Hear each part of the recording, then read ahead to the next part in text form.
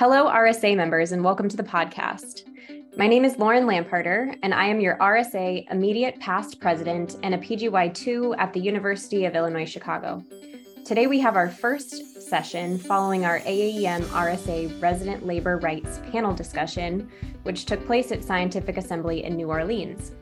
This panel discussion will be posted later for you to reference, so we are not going to cover many of the basics of what a union is, its pros and cons, and more that we covered in the panel. Instead, this is meant to build on those initial conversations with a deeper dive into some questions for some experts in the field of resident unionization. Today, we're here to discuss the logistics which go into unionizing a residency and the bargaining that ensues following the recognition of a resident union. With me to discuss this, I have Dr. Lena Carlton and Dr. Nikki Alberti, who are both residents in the combined emergency medicine, internal medicine residency program at the University of Illinois, Chicago. And they have both been very active members in unionization efforts at our residency program. Thank you so much for both being here today, Dr. Carlton and Dr. Alberti. To get us started, will both of you talk about how you became interested in the unionization efforts and which aspects of unionization you've particularly been involved in? Do you want to go first, Lena? Yeah, thank you so much for that introduction. I'm Lena Carlton. I'm one of the third-year residents in the EMIM program at UIC. I really came to medicine from a social justice background, and unionization and labor rights sort of fit nicely within that same realm. I started residency in 2020 when there had already been a unionization effort that had started in the previous academic year, but that had been curtailed by the pandemic in the early months. So when I started residency, there was a new energy to continue the unionization process, and I was excited to be involved in those early stages.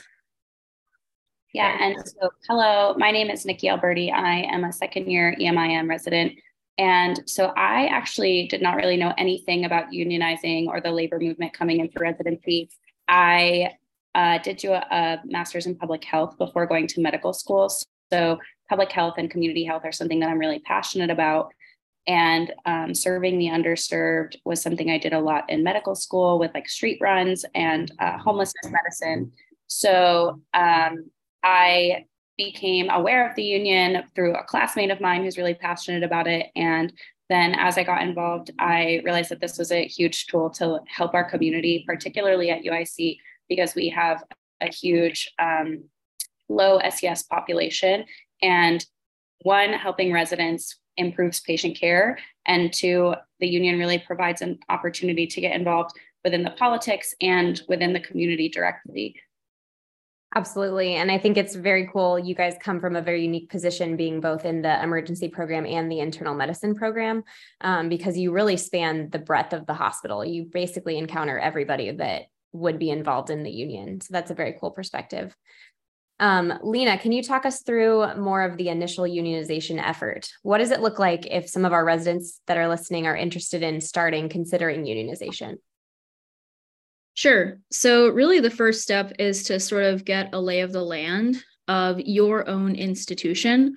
And this falls on several levels. You know, from a macro perspective, where is your institution located? What state are you in? What city are you in? What kind of hospital are you at? Private, public, academic? What are the labor laws in your state? And have there been other residency unionization efforts that have sort of paved the way from a legal standpoint? Mm-hmm. On the more micro level, what is the culture at your hospital? Does unionization seem like something that many of the residents and fellows are interested in and looking to pursue as a new avenue for making change in the hospital? You really need to start learning more about that ground level support and ensuring that you have buy-in from residents and fellows from many different departments who are willing to invest the time and the energy to create this new organization, even though they may not see the benefits directly, given how long it can take. And, if you have a culture that supports that, then you anticipate bringing in new residents who would similarly be interested in carrying that torch forward. So those are sort of the early steps from both the big picture and on the ground. That's awesome. Thank you. That was really helpful. And in episode 2 and 3, we dig in a little bit more into those details that she mentioned, both the labor laws that surround the different processes of developing a union, depending on what type of hospital you're at, and then also how to leave a lasting legacy and make sure you're really supporting the union that is left behind. So stay tuned for those. But as you were involved in the starting out process of unionization, Lena, did you encounter any retribution by your program because of being involved in the unionization process? And I know that discussions are still a little bit ongoing, but I think that some of people's fear for getting involved in unionization is that they're going to suffer retribution. Definitely a valid fear. I personally did not. As a dual trainee, I'm fortunate to have a home in 3 programs, both the combined program, the EM program, and the IM program. Obviously, my primary program director is the EMIM program director, and I had a meeting with him directly where I, mentioned that this was something that I had been involved in when we were in the process of going public, and he was very supportive because, as I mentioned, I came to medicine from a social justice background, and that was a large part of what drew me to UIC to begin with. So all of my involvement with the union, I felt, was very in line with my values and the values that I had demonstrated during my interview and application process. So I don't think it came as a surprise that this was something that I was involved with. I do know that there were residents who really feared retribution, both on the individual sort of attending level and then on the higher program level. There were folks that feared retribution both in their day-to-day work, and they also feared that if they were very vocal advocates for the union, then they might risk losing things like letters of recommendation for fellowship or future job prospects. And I think part of the power in building a union is leveraging the folks who are less likely to face retribution to be sort of more of the voice and more of the public face in the early stages, and be an advocate for all residents, especially those that fear retribution. For sure. Absolutely. And we additionally talked about in a later episode about how it is it's anonymous when you're signing on, and the employer never knows exactly who is agreeing to support the union initially. So like you said, you two are both faces that have taken on this effort and are willing to be the advocates for your classmates and have done a lot of the work. So that's thank you for speaking to all of these issues for the people that aren't sure. So Nikki, once a union has been established, what are the next steps?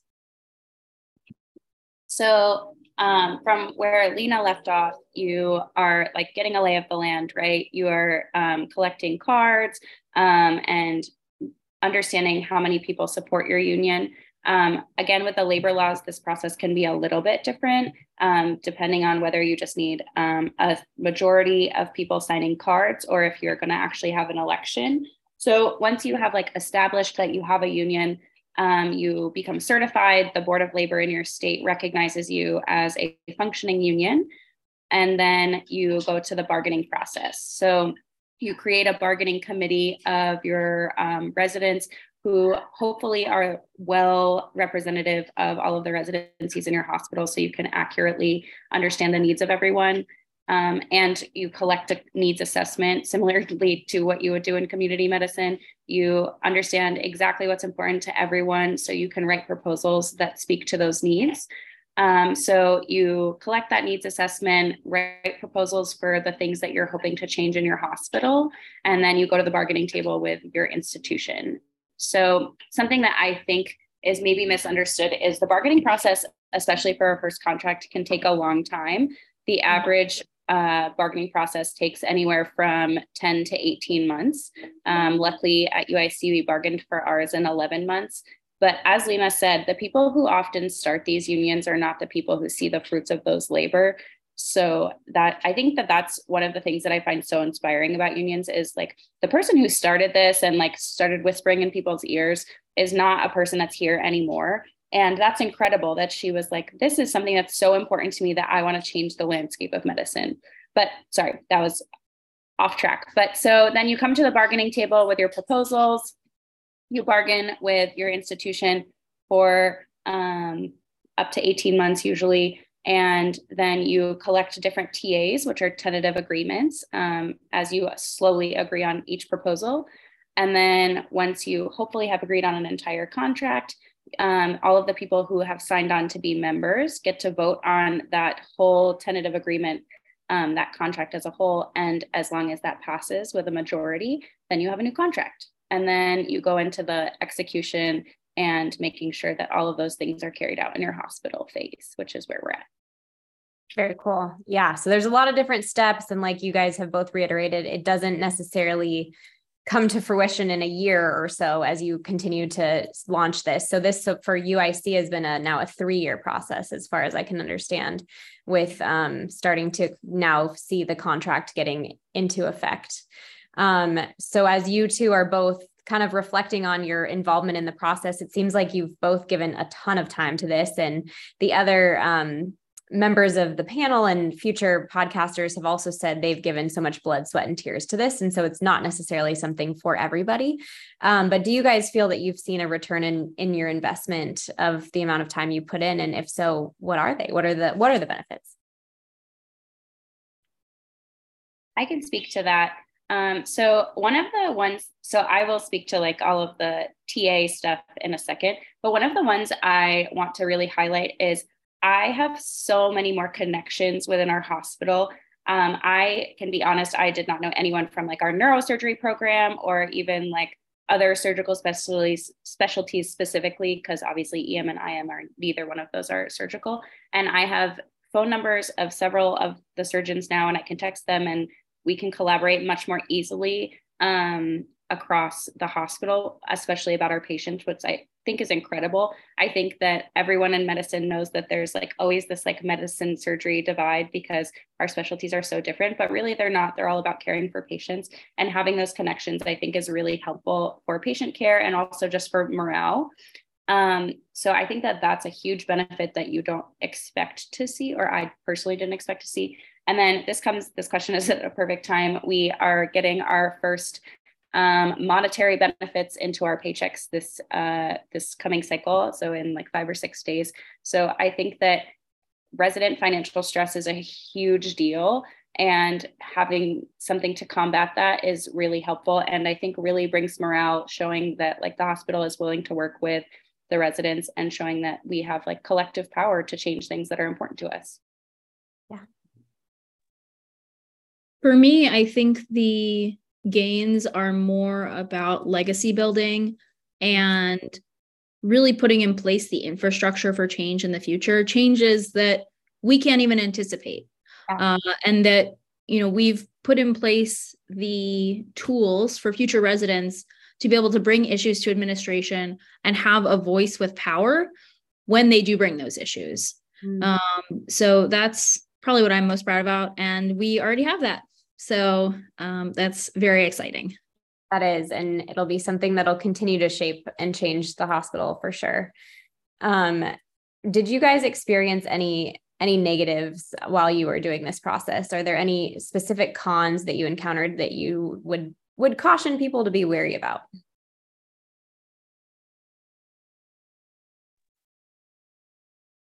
As you mentioned, it is a large time commitment. Yeah. I don't necessarily think of that as a con because I chose to spend my time in that way and I found it to be really valuable. But for some folks, the investment of that time may not be worth the end product, especially if you are not going to directly experience the benefits. Other than that, it's hard for me to think of a lot of cons. As Nikki said, this process led to so many conversations with so many people around the hospital, especially in those early days before we were even collecting cards, when we were trying to figure out if folks wanted a union, just talking to other residents and fellows about, hey, what's working in your department? What's not working? Being able to find those areas of connection and really build bridges across departments was really meaningful. And I think, one thing that people worry about is maybe relationships with attending physicians.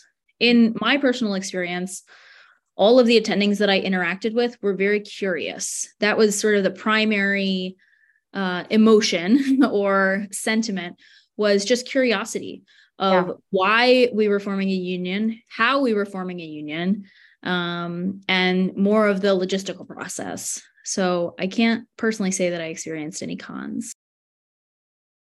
I would agree. I would say that the biggest difficulty in union forming is that when you're bargaining specifically, obviously I wasn't super involved before that because I wasn't part of the card signing campaign because I wasn't here.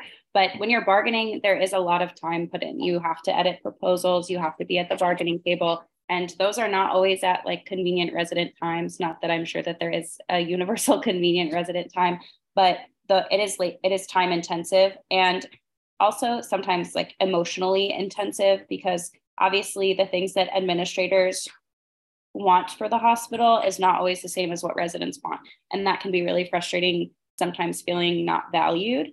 But I wanted to speak to something that Lena said about attendings. And I think I also experienced primarily positive feedback and curiosity. And I think that the landscape for unionization for physicians as a whole and collective power for physicians as a whole, as we move from like private docs, where we're talking about primary care docs who own their own offices, to working under like medical groups, is something that is or should be a huge conversation right now, as we all have less control over exactly how we practice. And so I think that that is something that I heard a lot from attendings, is like, oh, wait, like physicians can unionize? This is wild. So I think that those conversations are also really important, because we're not going to be residents forever. We're going to be attendings. And regardless of whether you have a physical union or not, you as a group of physicians have a ton of collective power. Just having a white coat and an MD or a DO after your name gives you some authority, whether we like that or not. It gives us a ton of responsibility. And having that can, I think, lead to huge collective changes across medicine as a whole. Absolutely. I think that's a common theme that's been brought up, where this is leading to overall change in the context of the current climate of medicine. And it's a way that we'll learn to do it first as residents. One of the things I've been asking panelists and would love for you to speak to is why do we think that so many of the people involved in unionization effort are coming from emergency medicine? I think that part of it is, one, obviously everyone in emergency medicine knows that we are in shift work. So when we're on, we're on, when we're off, we're off. So not necessarily that we have more off time, but like when we're not on shift, I think we can dedicate that time to things that are important to us more effectively. I also think that we come in contact with the entire community. We're not just coming in contact with people who are getting admitted, but we're coming in contact with a ton of like everyone across the board.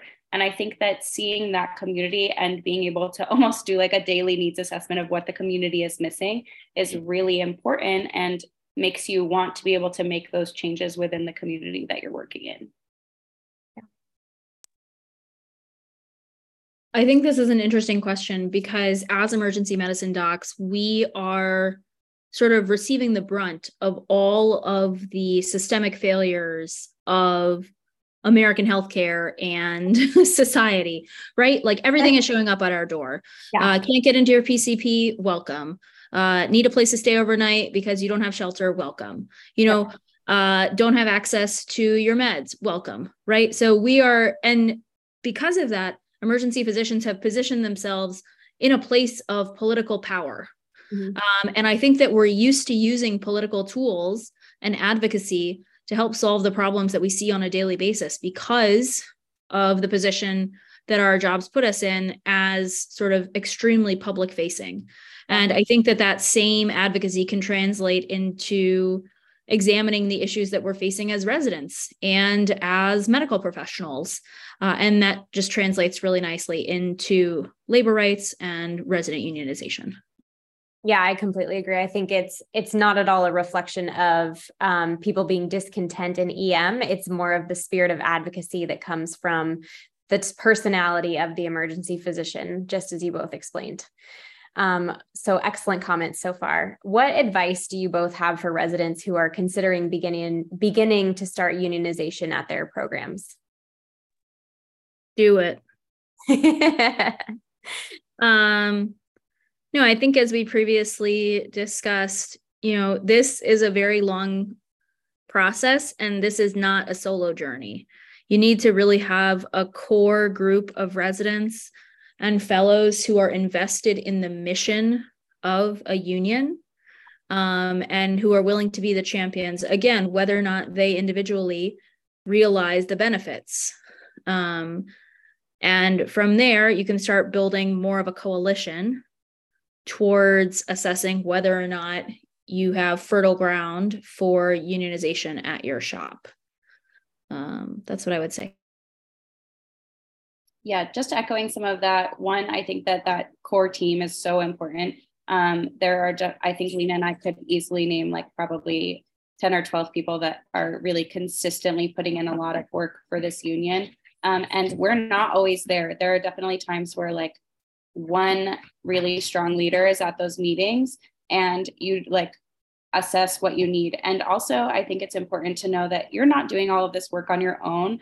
You're doing it with CIR is the most common resident or union for residents and interns. It's literally called Committee of Interns and Residents. But they're doing a lot of work too. The other thing that I want to mention is unions are not just for programs that are quote unquote malignant or have like immediate problems. Honestly, the best time to unionize is when you're happy with your job. So you can put those benefits on paper and make sure that they continue for all of the residents and interns that come after you. So I think that there is this idea that unions are for like bad programs, and UIC is certainly not a bad program. I love it here. There's a reason that it was my top choice, but it's really important to codify those benefits so you can make changes and have a seat at the table. I think that's a really great point to bring up. And I think it's something that's often left off of this conversation is that the fact that it's not because things are malignant. I think that it's just the way to harness that power, like you were saying. And when you're referencing CIR, just so in case our listeners don't know, there's national unions that are these formal organizations that are helping equip different residencies to unionize. And there's a couple of different types of unions. The one that UIC is working with is called CIR. And you can look up more information. We'll link to them too in the notes of the show. But there's several different kinds, and we're going to get a little bit more into the different types of unions in future episodes. So thank you, ladies, for your time. I really appreciate chatting with both of you. Is there anything else that you want us to address that we haven't covered about unionization that you would really hope to leave the listeners with today? I think that something that I would say is our emails will maybe be in the notes, Lauren. Yes. Sure. Or we can filter them for you and send from our personal email too. Perfect. So even if you're someone who's just starting a union, it feels really lonely and feels really isolating because often those campaigns are underground for a while. And all of the residents who are unionizing across the country are so happy to like help in whatever way we can and be mentors in that process. So even though sometimes it feels very lonely, you are not alone, and we are cheering you on from afar. Ditto. I don't have anything else other than what Nikki just said. Well, thank you guys both so much for speaking to your efforts and all of the work that you've put into this. It's clear to see your passion and how much you care for your patients, and the way that being involved in unionization is a way for you to advocate. And we here at RSA are champions for emergency physicians that are advocates. And so we're very grateful to have you on to talk about your experiences. Continue on in what you're doing, and we'll hope to hear more about everything you're accomplishing. Thank you very much. Thank you, Lauren. Yeah, thanks for having us and having this conversation. Thanks, Lauren.